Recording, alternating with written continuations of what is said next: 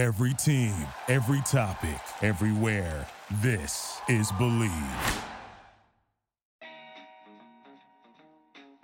Hello, everyone. Welcome back to another episode of Believe in Betting Chicago. My name is Joey Christopoulos. Today's episode is brought to you by who else? BetOnline.ag. Look, BetOnline, it's the fastest and easiest way to bet on all of your sports action. It's got you covered for news, scores, and odds. It's the best way to place your bets, and it's free to sign up.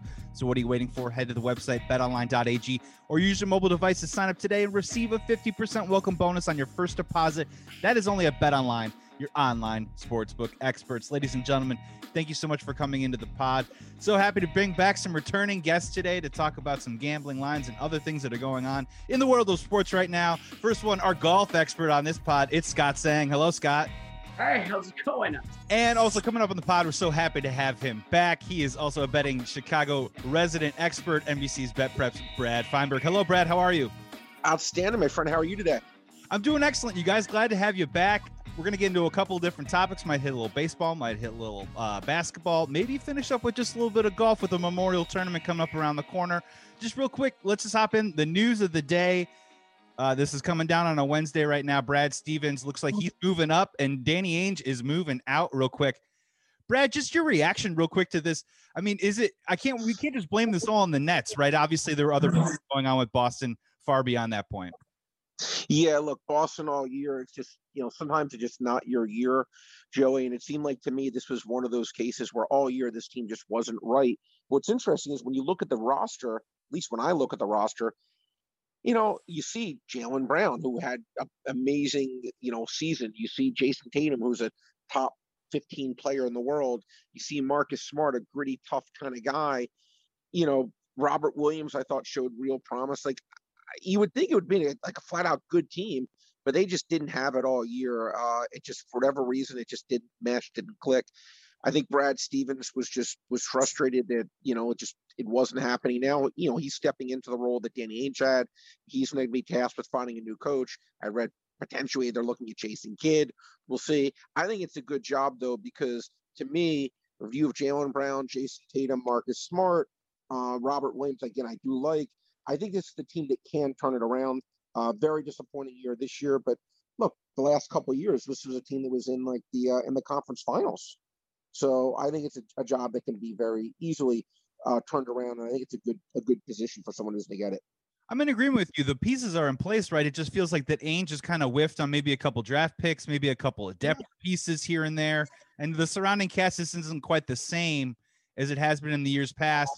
And they can't really get the point guard position correct. So maybe that's why they're looking at a guy like Jason Kidd to maybe figure that out and, maybe try and retool. Because, Jason Tatum's been absolutely amazing at times, but they can't really get past obviously, playing the Nets is going to be tough, but they just can't get past that first round.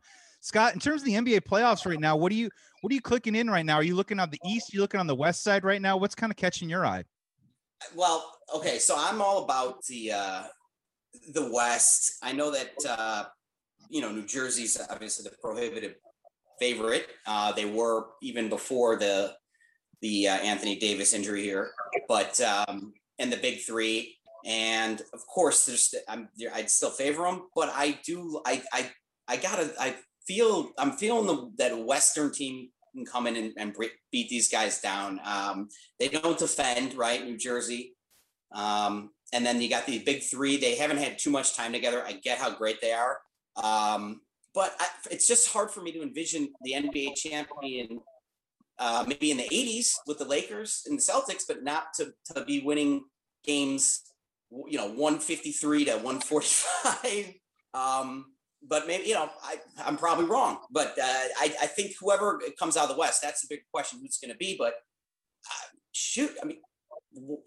Phoenix, right? And if Anthony Davis doesn't play and the way that LeBron kind of sort of casually exited the game last night, they're in a lot of trouble. Phoenix could all of a sudden be one of these crazy dark horse situations. And Brad, just back over to the East real quick. Let's just talk about the Sixers for a second.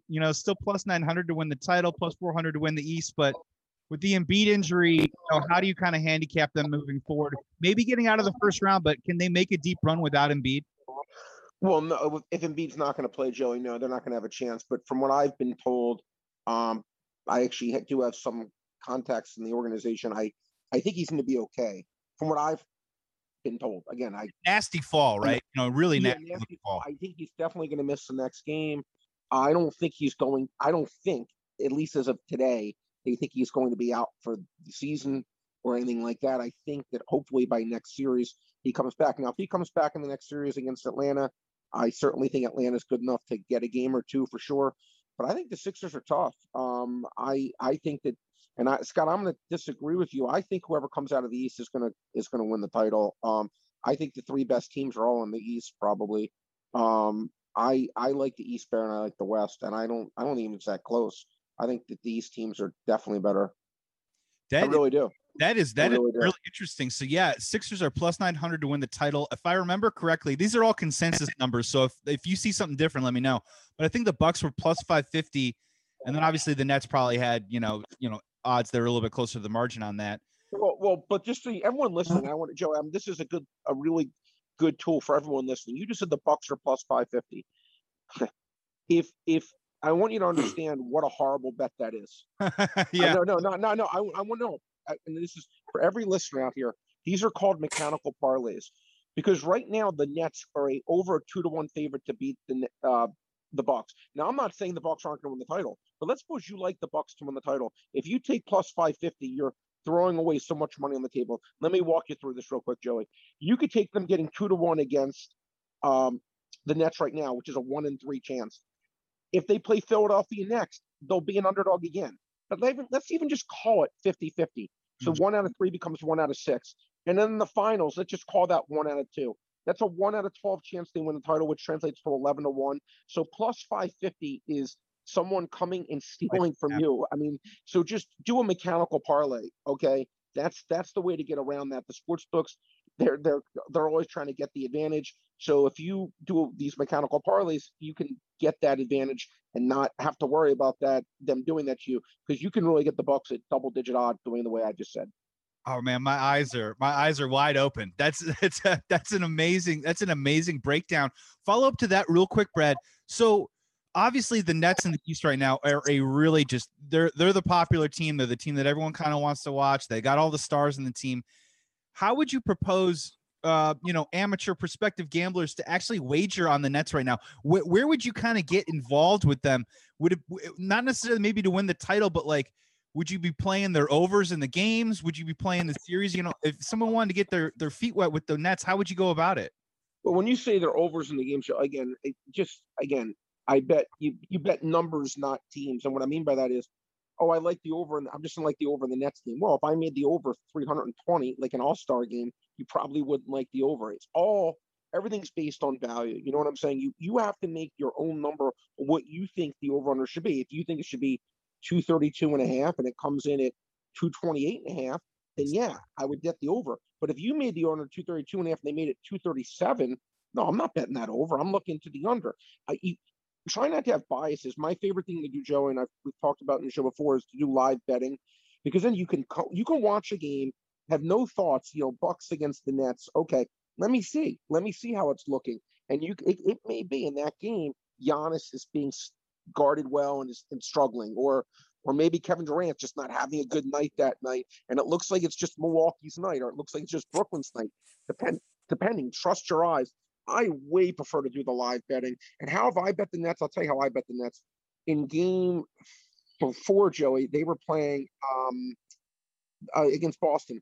They were up by, I want to say, like 13.5, and I made a large bet on them in the third quarter, pick them, or maybe I laid a half. I did. I took pick them. I took pick them in the third quarter. Now, I want to explain to you why this is such a powerful bet, and these are the bets that, and I have. This is what I make my money on. This is a bet that wins over 60% of the time. When you have the better team, and clearly everyone would say Brooklyn's better than Boston, okay? And it's the third quarter, okay? So you know that it's not the fourth quarter. You're still going to get max effort. It's not the fourth quarter when the scrubs could be in, okay? You're going to max effort, okay? You have the better team trying their hardest. Pick them. Just think about what a powerful tool that is. You can't lose. Right. Because when you have the better team trying their hardest and you're not laying a spread, you physically cannot lose.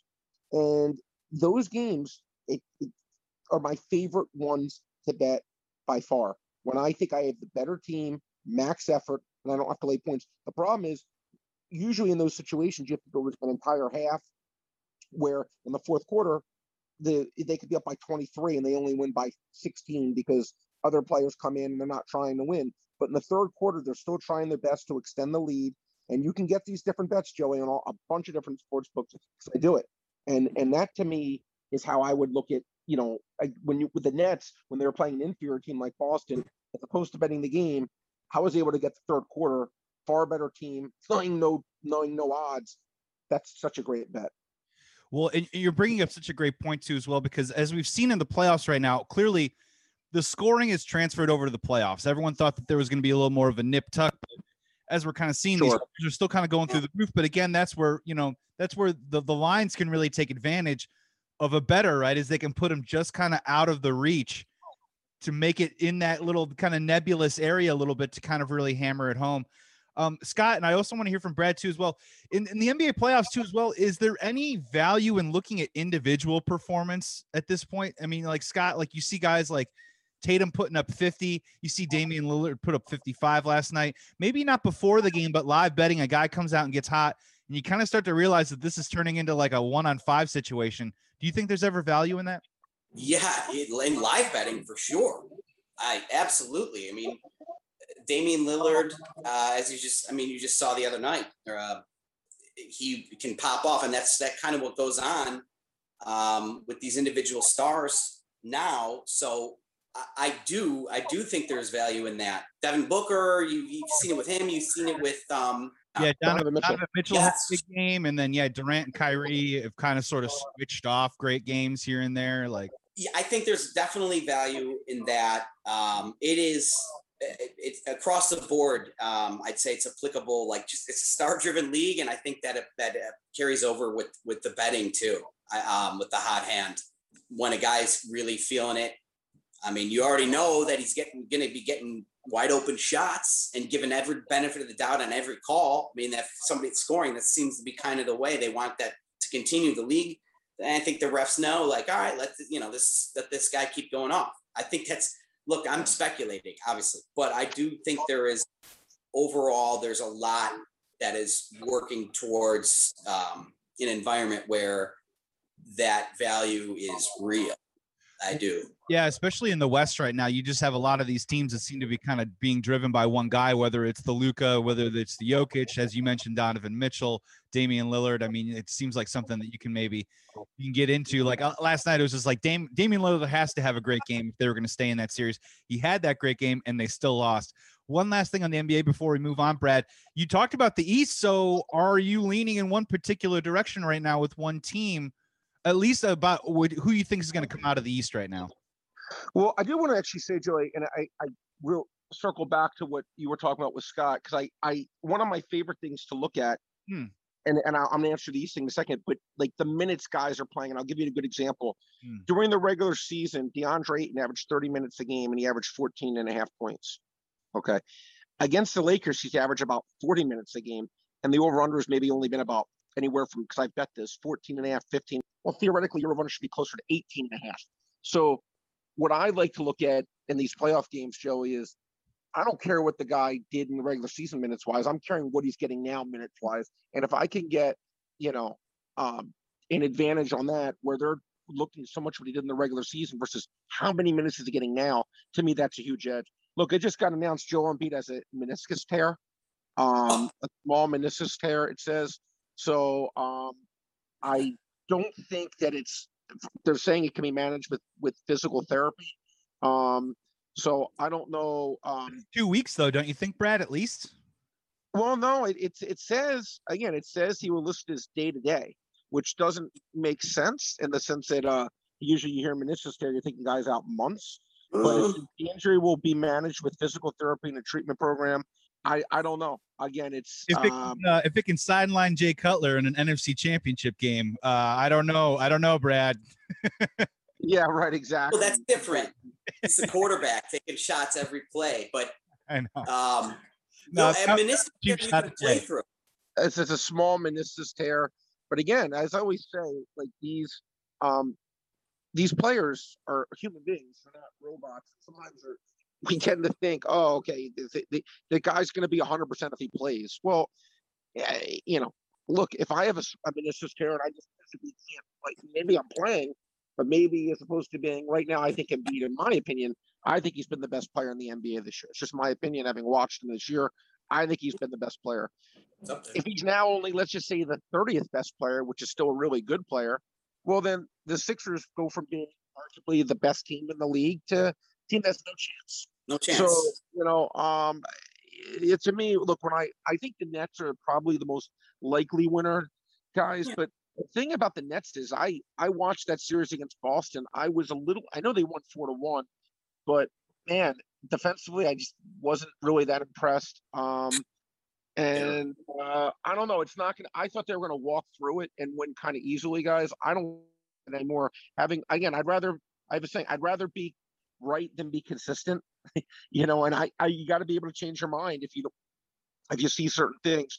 I wouldn't be shocked if Milwaukee even beat them. I am picking the Nets to win, but I was a little, I don't know. I didn't think they looked as good as I thought they would look against Boston.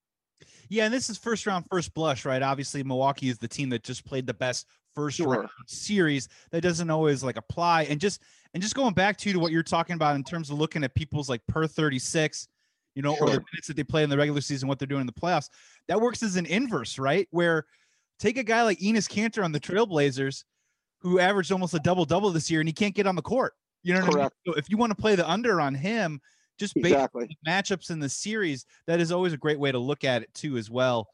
Let's flip over to baseball real quick. Scott, you're going to go first, my friend. Let's just talk about the White Sox right now. You know, kind of a tough series against Cleveland. Cleveland's been playing them tough. They've got great pitching on that team. But overall, what are you seeing from this White Sox team? Very encouraged. They've been consistently winning. They're playing at a really good pace. They're doing this, again, without Jimenez the entire year and Robert now for a month, and it's going to go on already, and it's going to go on through at least probably August towards the end.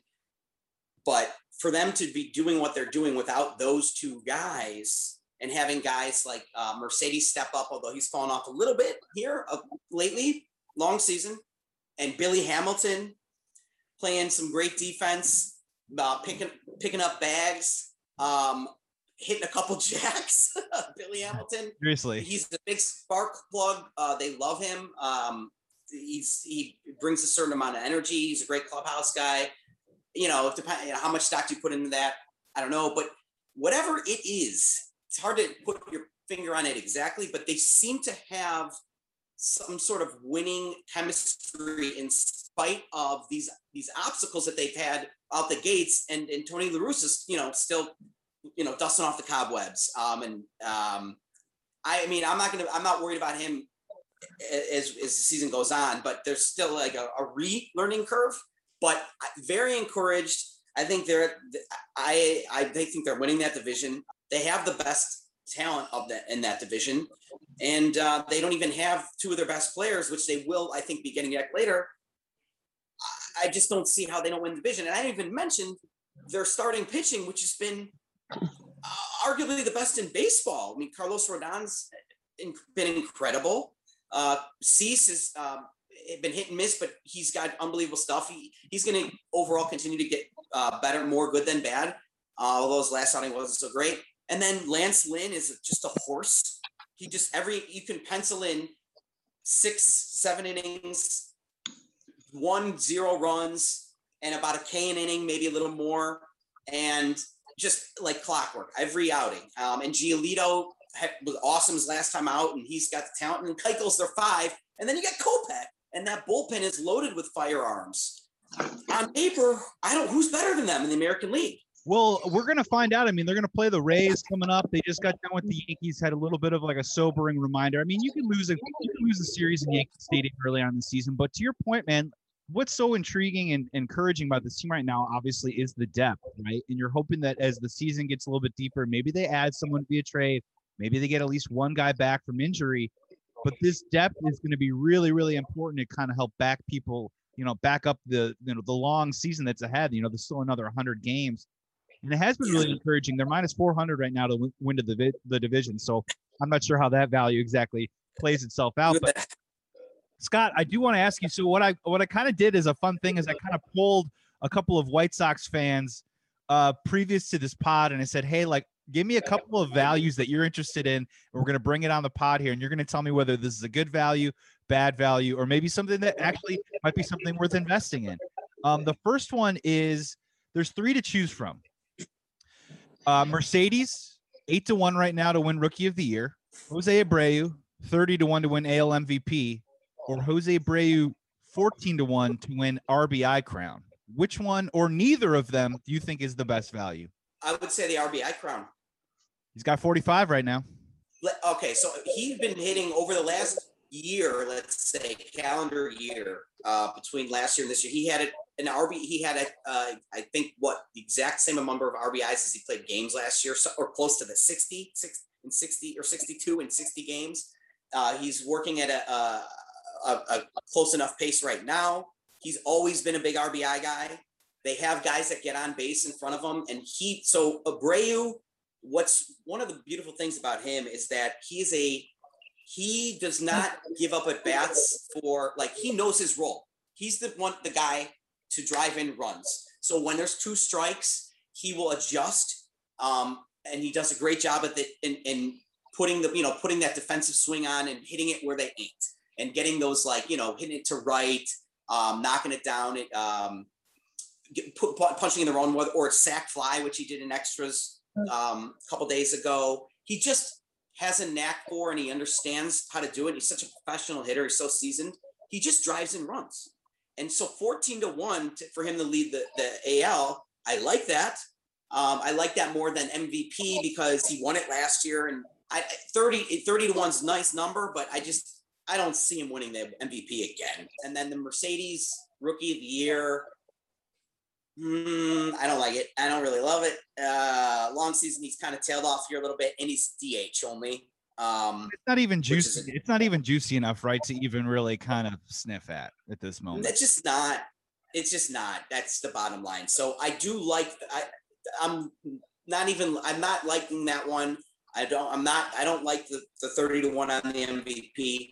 I do like the value at 14-1 for the RBI leader for Jose Abreu.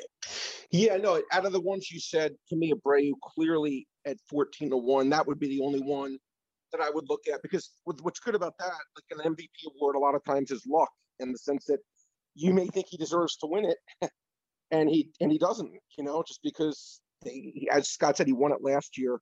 I think it'll be hard for him to win it again, just because of the fact that, usually when you win it once, it's hard to do it again. But actually, Abreu right now, I don't know where you saw. I'm curious, Joey, where you saw that at, because I show right now he's leading the league in RBIs.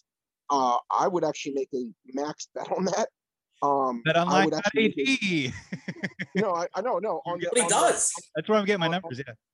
Yeah, I would make a large bet on him to win the RBI title. In fact, he's leading it right now about a third of the way through the season, and I'm getting 14-1 on the guy who's actually winning it. I would make a very large bet on that. That's far and away the best. Those odds should not be that high. No. Yeah. They shouldn't. No, I looked at that and I was like, oh, wow, this guy kind of sort of does this every year. I mean, he drives and runs. He's always in at least the top 5. It's almost like the golfer, right? That is at least hanging around the top 5. And if you can bet on him at that price to win the tournament, it seems like a pretty good way to go. I saw DeGrom at plus 900 for NL MVP. Now, look, pitchers winning MVPs is really hard, but the Mets are first in the division right now.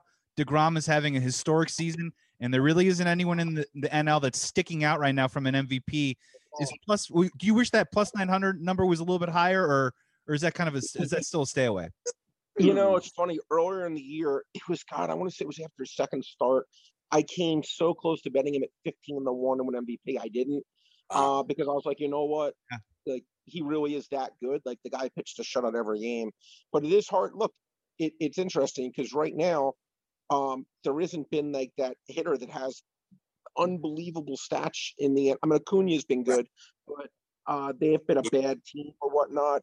Look, yeah, I think at 9-1, I don't think that's a bad bet, in the sense that if he keeps pitching this well and he has a historic season where he is the ERA at like the Bob Gibson level 1.12, which he hit back in 1968. I don't think that's a bad bet at all, because actually right now he would probably be, if not the favorite, I don't know. I think he would be the favorite right now. So to me, if you give me 9-1 odds, I don't think I could certainly do a lot worse than that. Well, yeah, Acuna right now is what he's leading. He's got 16 home runs. He's leading, but they're not winning the division. East has got 16 home runs, but This is great. but he's hurt again. He's got an oblique injury. You can't really trust him to stay healthy. Chris Bryant on the Cubs is 15-1. But look, like they'd have to lead the NL in wins, right, for him to even be considered. He already has one under Really his keep it up. So if the Mets win the division and DeGrom just has this record-setting season, despite what the wins are, I kind of like that all of a sudden, right? Scott, hop in. I just want to say one thing I think is a huge thing that has mentioned that would align with this thought on liking this DeGrom MVP. This is the year of the pitcher. The snitches on the ball, they change it. Pitching is dominating. So, and that's the narrative. That is not a hidden narrative. I mean, that is out in the open. Everyone knows this. It's being openly discussed. So it would make sense for like, okay, you got Jacob DeGrom with 0.71 ERA. It's all about the pitching this year. The hitting is down. If there were ever a year where they were going to toss that MVP and Cy Young to a pitcher, it would be this year to the most dominant pitcher in the game who's pitching like that on a team that's in first place. And like, I think that narrative that's going to keep up all year with the pitching. There's basically one hitter in baseball right now. I mean, or two, Acuna and Vlad Guerrero, that are putting up like, your Pujols and Cabrera prime numbers. Other than after that, all the big guys they're suppressed. And those are, I mean, special talent. So they're the like guys that are able to overcome it. Otherwise though, NL MVP, I think DeGrom, like for Brad, maybe it might be harder to stomach because he was close to betting it 15-1 and now it's down to 9. But removing that with a clean slate, I'm liking, you got to like 9-1 for him. I think that's good. And Scott, you're bringing up such a great point, because I'm just talking strictly in baseball. It is a big part of narrative, right? Like, because they start crunching the WAR and the numbers and all that stuff, and your team has to be good. But that narrative, right? So like a month from now, DeGrom's starting the All-Star game, and they start doing why can't he be the MVP? And they start running all those numbers, and if he can keep it going, it's definitely possible. Final thing on baseball, Brad, just anything else that's catching your eye right now going on through the league? Maybe any inside tips that also you can pawn off to our young gamblers out there. Well, yeah. And again, like I said before, I'd rather be right than be consistent. Before the year, I had 3 big positions. I had my 3 biggest bets were the Mets to win the division, the White Sox to win the division, and Tampa Bay to go under 87.5 wins. So 2 of those 3 have looked pretty good so far, the Mets and the White Sox. But Tampa Bay has, I believe, the best record in baseball. They find a way. Somehow. Yeah. They find a way. But so I'm like, you know what? I just saw them, and I just did this literally 2 days ago. I bet them at 15-1 to win the pennant, which I think is an incredible bet. They have the best record in baseball, and I bet them at 4-1 to win the division. I just did this 2 days ago, and I'm like, they're saying there's a 20% chance they win the division when they have a 5.5 game lead. No freaking way. It's way higher than that. But if you look on sites like Fangraphs or any of these 538s, they have the odds at over 50%. Now, again, I don't think it's that high necessarily, but my point being, Joey, is that just because I didn't think Tampa Bay was going to be good this year, I'm going to be wrong a lot, and I'm good at what I do, but I'm still going to be wrong a lot. And when I am wrong, instead of being stubborn, I thought Tampa Bay was going to be bad before the year, which I did. I actually really thought they were going to be a below 500 team. Instead of being stubborn about that and burying my head in the stand, oh no, Brad can never be wrong. I'm wrong a lot. So I've been wrong on this team, and instead of fighting it, okay, I'm joining the dark side, so to speak. All right, let's go Tampa. I'm going to lose my under 87 bet, but maybe they win the division now, and I get a 4-1 shot there. Maybe they go back to the World Series. I'm getting 15-1 on the team that's the best record in baseball right now. It's an incredible bet. So, like, to me, that's just what I'm saying is there's always value out there, and don't be stubborn. And just because you think something before the year doesn't mean that it's like that now. Always be open-minded to things changing and evolving. And again, bet numbers, not teams. And like, again, Tampa Bay, I wasn't high on them before the year, but the number on that team was way too high at 4-1 to win the division, way too high at 15-1 to win the pennant. So I made a big bet on it. Yeah, that's such an interesting call, and and Scott, this is going to make you upset, but this makes me think about the North Side team a little bit, just really quickly, because they were 78.5 over under for wins this year. Obviously, they're trending in the different direction. They're still 5-1 to win the NL Central, 22-1 to win the National League outright. I'm not going out there and saying, I think it's a little bit more of a wait and see on the Chicago Cubs. But you're right, Brad. You do have to be flexible. You do have to be fluid. You have to be ready to kind of roll with the punches, even if you do take a position early in the year, especially in baseball. You got to be ready to roll and go in a different direction for sure. And let's move on to our final topic. Scott, my friend, we have some golf coming up. We have not talked since Phil Mickelson. I think we're all now aspiring to see what we are all capable of. I know, like in my 30s, I think I can do anything now. If Phil can do it at 50, I can do it. Make it happen. But let's just talk about let's talk a little bit about the Memorial Tournament right now. Looks like John Rahm has the best odds right now at 13-1. You got Spieth, DeChambeau, a lot of the normal dudes up there. Morikawa is 20-1. Maybe not to win, but like, talk about some guys that you like, maybe some top 5 plays, top 10 plays. How are you handicapping this Memorial Tournament coming up? Right now I'm thinking this is a good tournament and a good time traditionally, and also with the way things have gone lately to get back on the favorite train. The PGA did not work out that way at all, and it traditionally is one of the more wide open. The Memorial, it's not always one of the household like huge favorites who wins it, but they are traditionally highly, like, way up there on that leaderboard. This one holds steady, and I think. So are you saying like you're saying a lot of like are you saying like some scores? Are we going to see some minus double digits for the leader? I think so. I think someone's going to pop off between your Rahms. I think Justin Thomas is a good time for him to kind of like reacclimate himself to like contending. I mean, I'm saying that like it's been so long. I mean, he won it, he's winning tournaments like not that long ago, but everything seems just so fluid. It seems like, where's Thomas been? Spieth is back in that category for sure. So I like these guys. And then in terms of somebody that's kind of off the radar outside of the favorite, and I shouldn't say off the radar, but I'm just going to stick with it because he's just played such good golf, and he's been playing such good golf, and he's such a good ball striker, is like our man crush of the last, month and a half. It's I want to stick with some Corey Connors action. Memorial, he can strike it playing well. I mean, last week he was good. He wasn't in contention for the win, but like really no one was. So I'm going to say no one, obviously, meaning like the guys that were playing well. You don't have those win conditions, which were insane in Kiawah Island. I'd put a bet on, I don't know what his odds are for top 5, but I'm imagining they're probably good enough for me to make that bet. I would have researched it ahead of time, but I didn't get a chance. Was a little caught up this week and moving, but yeah, I was gonna say you can pull back the curtain, baby. You were moving, man. People do it. People do it all the time. It's not easy.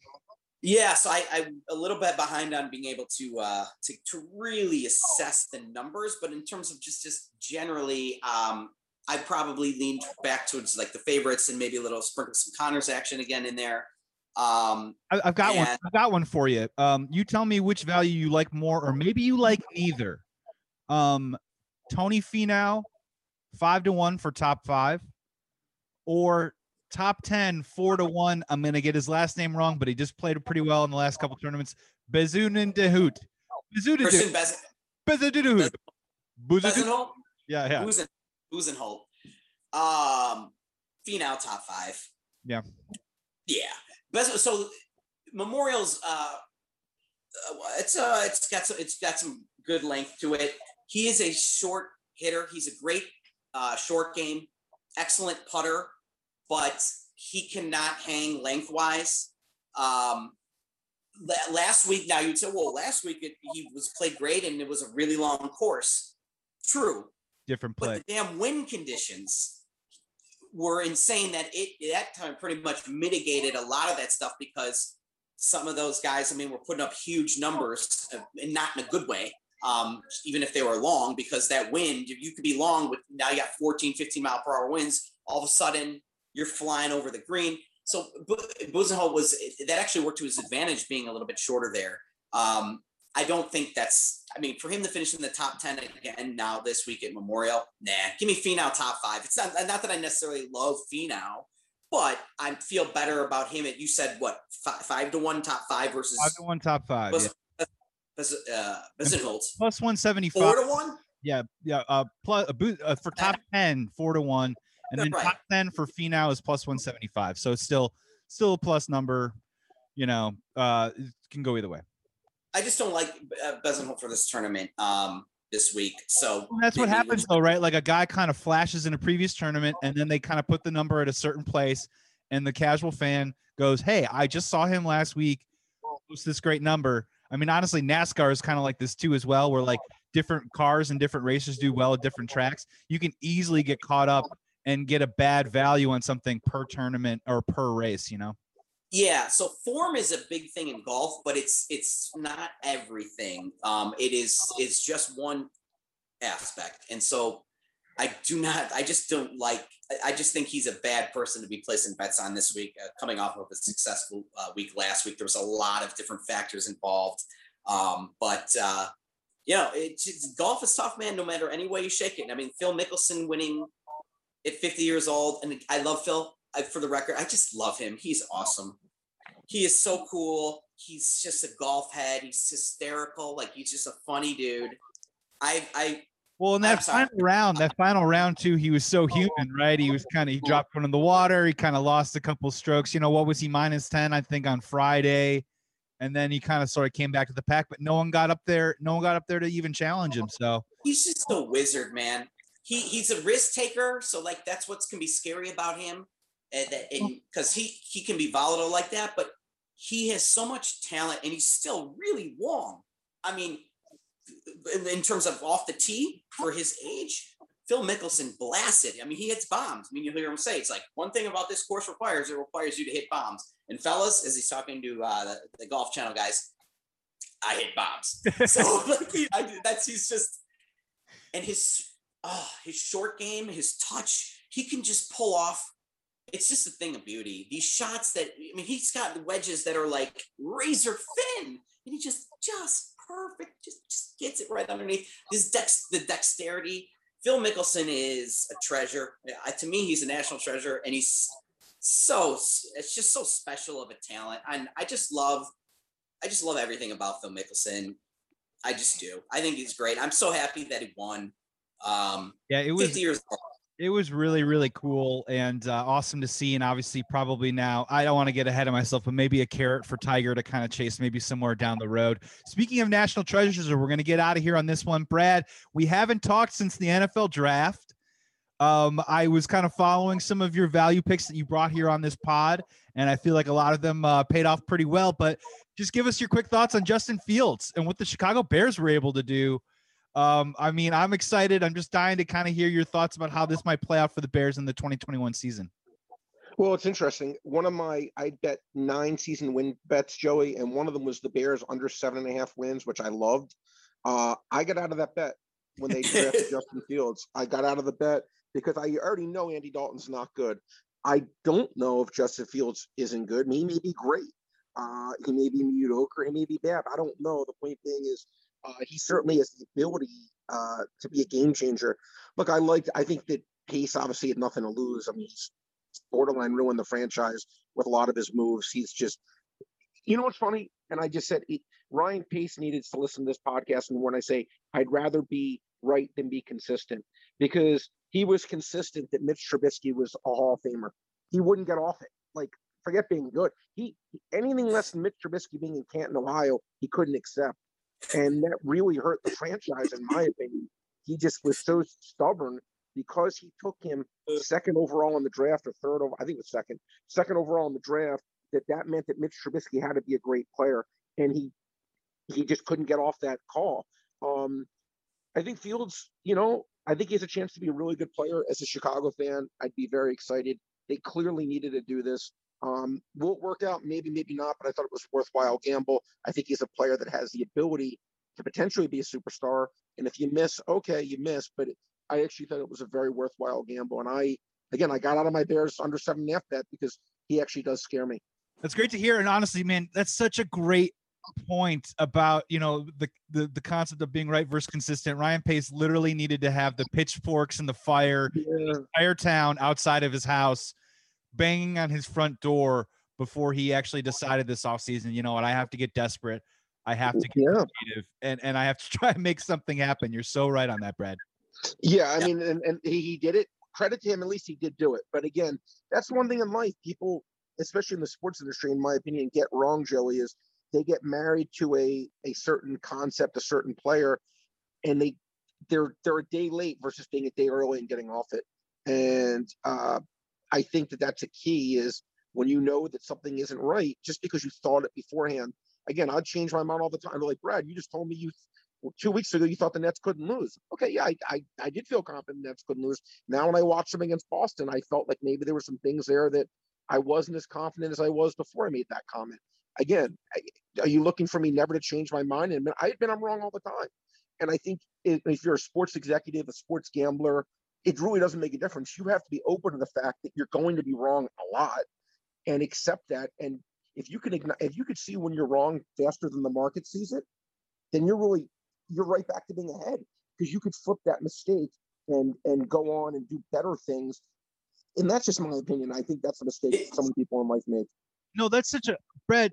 I'm so happy that you say that, and I'm so happy you've been able to come onto these pods and talk about this stuff, because I mean, honestly, doesn't that extend to life? I mean, Scott, I want you to weigh into as well. Like, ego and pride can be tools for success, but they can also get you so far, and they can also hinder your success too as well if you can't have the the open mind and the perspective to see the forest beyond the trees. You know what I mean? 100%. I would say that ego and pride a lot more so works to a detriment, your detriment, than it does to your benefit, because it's removing rationale and in place of which should be objectivity. And so I think what Brad touched on is, I think you've definitely seen executives starting to adopt that. It's a new day and age. Quarterbacks, it's about now, because these guys come in, they're more NFL ready than ever. And you can pretty much, I think, like, you could tell now, like, after honestly, like, a handful of games, like, if we should be moving on or not. Look at the Redskins, Dwayne Haskins, bye-bye. Yeah. How about Arizona? How you think they're happy that they punted on Josh Rosen right away? With now they have Kyler Murray. I mean, I thought Miami legitimately should consider a quarterback and seeing what they could get for Tua, and going with one of these guys this year instead, because I didn't like what I saw from Tua in the limited action, and I'm not the one who felt that. And now they're in a position again to get a guy, and they could actually, because now a year later, let's say Tua continues on being mediocre, you ain't going to be able to get a first round pick for him or something, anything like. I mean, it's just not the case. So I think these executives, obviously they didn't make a move for quarterback, but I think we're seeing that trend, and I think it's only going to continue that way. And I think it's smart to do it in this direction. You can't wait. You can't, guys, 5-year development, 4-year development, quarterbacks, even 2-3 years, forget about it. Like, that is just not the name of the game anymore. It's just not how it works. And that's, I'm very excited. Again, I just can't contain my excitement about Justin Fields. One thing I just want to say about him that's off. There's so much. He checks all the boxes. He's got the arm strength. He was unbelievably accurate. He's high 4.3s, 4.4 speed. He did it in big games. And then this is such a big thing too. He scored like genius level, highest ever on that aptitude test, which is measures basically your capacity to to quickly and correctly and efficiently absorb information, like meaning like being able to, like, so you can give him a playbook and he is going to be able to absorb it and get it down quicker, a lot faster than somebody else, and do it. And he has the physical abilities to execute it. And seeing the field, I mean, he scored a 130 on that thing. 100 is considered an excellent score. He scored 130. Mahomes is super smart, 108, 130. That's why every time I go back, I go, how was this guy? How did he last to 11? Well, his throwing motion and whatever, he transferred from Georgia and all this other stuff that they try and create. And who the fuck cares? Yeah, I'm in agreement. Crazy to me. I'm super excited. The one thing that I like the most about Justin Fields also, and this is just something that the Chicago Bears have never had before. We've had the sarcastic quarterback. We've had the fiery quarterback. We've had the Mitch Trubisky quarterback who just, I just want to be the best quarterback I can be. Justin Fields has no problem saying, I want to be a franchise quarterback and I want to be one of the best quarterbacks in the league. And honestly, we've never in Chicago had someone that's been so confident in coming out there and saying that. Gentlemen, we got to get you out of here. This was Believe in Betting Chicago with Joey Christopoulos. Thank you so much for joining. Brad Feinberg, always a pleasure, my friend. Thank you so much. I hope you're enjoying your summer. And thank you so much for taking the time to come on. I love being on with you guys. Thank you so much for having me, and we'll speak soon. Always, yeah. And Scott saying, everyone, thank you so much for your golf picks, man. Great to see you. Congratulations on the move. Summer is here. It's right around the corner. You got a new place to enjoy it, man. You got it. Thanks a lot. And next week, we do have to talk about, at some point, I got to get this out there. I need to go on blast on LeBron James. Sorry. The most overrated athlete in the history of the universe. It's got to be a topic. I have to get that off my chest in a public capacity. We are going to carve out a forum for you, my friend, and we are going to give you space. Me and Brad are going to take 5 steps back, and we're just going to let you roll. Thank you so much for being on this episode. This episode is brought to you by betonline.ag. Make sure you head to the website because it's free to sign up, and you get a 50% welcome bonus on your first deposit. That's pretty good. Only at betonline.ag. This was Believe in Betting Chicago with Joey Christopoulos. Thank you so much for listening to this pod. We got more coming. Thank you so much. Enjoy the day. Be well, be safe. Please be good to each other. We will talk soon.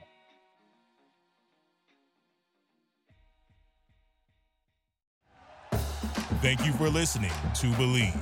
You can show support to your host by subscribing to the show and giving us a 5-star rating on your preferred platform. Check us out at Believe.com and search for BLEAV on YouTube.